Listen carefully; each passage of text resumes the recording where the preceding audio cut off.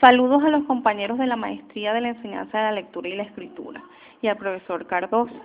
Mi nombre es Glormaris Requena. Soy licenciada en Educación, Lenguas Extranjeras, mención Inglés. En este momento ejecuto actividades de docencia en esta casa de estudio en el Programa Nacional de Formación Enfermería Integral Comunitaria. En esta ocasión les hablaré un poco sobre la enseñanza del idioma inglés como lengua extranjera, tomando como herramienta a la telemática. Una de las mayores fuentes de enriquecimiento en la adquisición de un idioma extranjero es sin duda alguna las tecnologías de la información y la comunicación.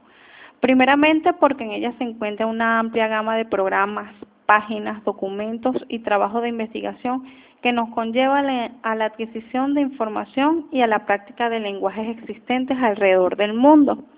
En ocasión de una lengua extranjera como el inglés, conocida como primera lengua hablada a nivel mundial, podemos decir que existen actualmente laboratorios a través de las redes como sustitutos de aula de clase típica.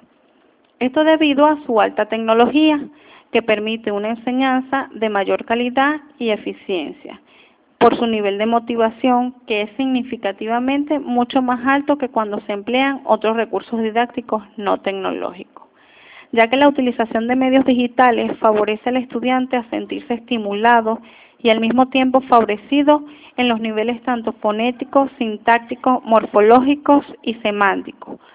Los medios de voz, videos, datos, imágenes, sea a través de una computadora, tabla, teléfono inteligente, nos conduce a esa era de videos digitalizados y videoconferencias.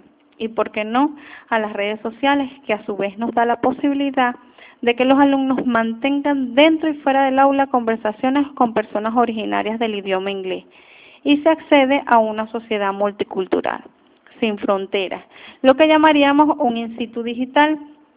Asimismo, la telemática nos da la herramienta para el diseño y la elaboración de un gran número de materiales complementarios que se adapten al estilo de aprendizaje de cada alumno y éste se siente identificado con lo que en realidad desea aprender, y así fluya la información y el proceso de enseñanza-aprendizaje no se interrumpa.